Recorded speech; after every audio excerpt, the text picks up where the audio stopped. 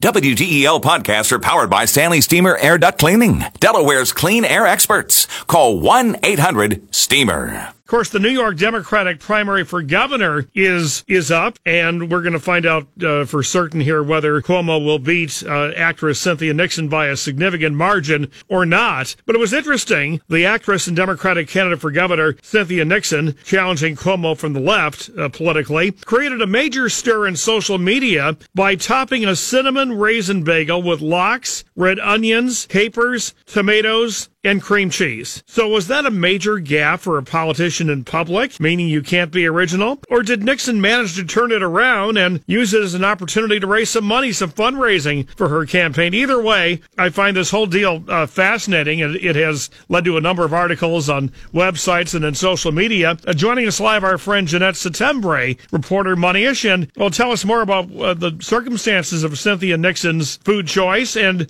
what the reaction was and how she maybe capitalized on it a little bit. Hi, Ellen. Well, this has certainly been the talk of the food town this week. I mean, people in the Big Apple, people actually all over were raising eyebrows when they saw Cynthia Nixon at Zabar's in Manhattan ordering that cinnamon raisin bagel with lox. I mean, there certainly wasn't a lox to love with that.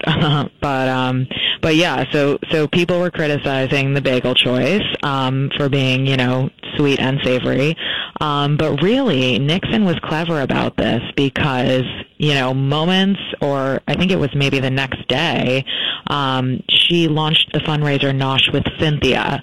So, she was inviting supporters to, donate anywhere from $5 to, $50 or a donation of their choice to the campaign, and they'd get a chance to, eat their bagel of choice with Cynthia. So she turned it around. It does bring to mind though a different issue, and your colleague Katie Hill at Moneyish is writing about this, and that is whether in business engagements or political engagements in which food is involved, there are some things you just don't do. And at least with regard to this, I mean, I could think of some pretty gross things, but I'm not sure that the social negativity is justified. In fact, could you not make the argument that someone is showing her independence, her autonomy, or her unwillingness to follow the herd by being a little original? So that's the thing. I mean, food brings everyone together, and, people are really, really kind of fierce about their food politics, whether you're a New Yorker and, you fold your pizza in half. Let's not forget when Mayor de Blasio, pulled out a fork and knife to eat his slice. The internet was just going crazy. So I think that, when these politicians are eating in public, they're doing it on purpose, and they're doing it strategically because they want to get everyone talking. And this was just days before the election, and she certainly was the talk of social media. Well, it's really cynical in a way to think that the food choices were dictated by politics, that she would not ordinarily have ordered such a thing. I'm not sure I agree with that. I mean, I don't know. Yeah, I think she may very well be ordering this as her regular brunch special. I mean, who knows? I personally don't think it's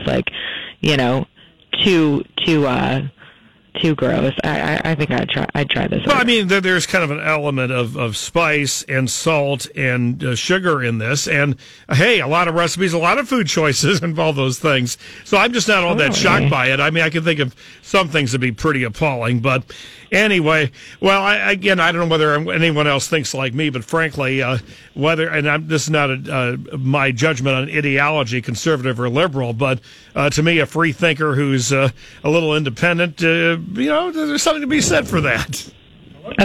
Totally, and that's the thing. Whether you're Republican, Democrat, we're all eating, and it certainly brings up some delicious discussion. So. Well, I guess if I run for office someday, I better not order my anchovy garden pizza. But you better not eat pizza with a fork and knife if you come to New York. Well, it depends what kind of pizza it is. Now, if it's a stuffed pizza, like Chicago style, you almost have to, Oh, yeah. Chicago Pizza or cake? Oh, well, let me ask you something else. Because you don't cover politics per se, you cover some of the social things and lifestyle for young adults. So you're my focus group here for a second, Jeanette. As someone who's not embroiled in politics, how have you looked at this New York governor's race? It's been very, very interesting to see. I think a lot of young people are really identifying with Cynthia and really seeing some of her policies and being able to, get behind them.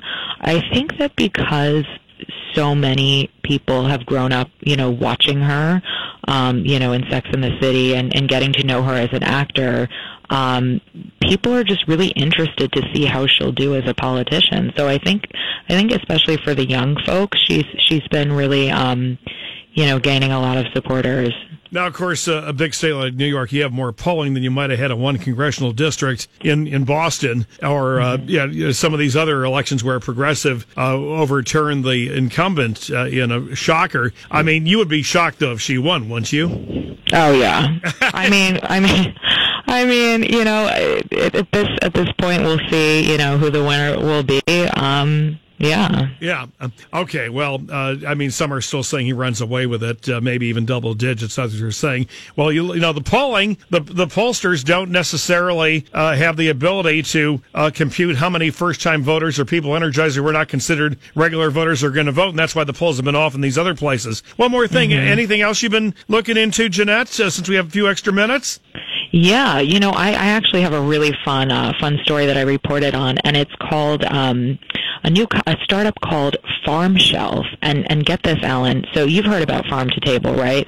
So Farm to Table is taking root in corporate offices, and what I mean is this company called Farm Shelf, delivers an actual kind of garden. It looks just like a vending machine almost, but it's open air, and you can plant your herbs, basil, lettuce, what have you, all from the inside of an office, from a kitchen. It's completely sustainable, and it use hydroponics. So do you kind of need an open area though, where some sun comes through, or not necessarily? You don't even need any sunlight because it comes with LED lights. This is just very, very cool, and it's really innovative because you're literally being able to grow your own fruits and veggies. I mean, this is the future of food, and it's also the future. I mean, you mentioned office. We know psychologically that green and natural things kind of drop your blood pressure, put you in a more relaxed environment. I would think it would be win-win-win for all those reasons. Oh, absolutely.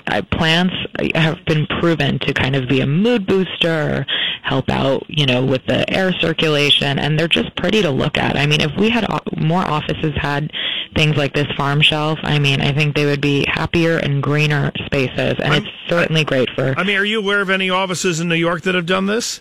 Yeah, so American Express actually has 6 of these units, I believe, in their corporate office. Restaurants are doing it. Chefs like Marcus Samuelson, Jose Andres has implemented Farm Shelf. And it just makes sense because, you can't get any more local than going, 3 feet away to pick your basil. Yeah. So it's certainly going to be cost effective as well down the line. And bring it into the gritty city. Okay. That's absolutely. Pretty cool. Yeah, this is the future.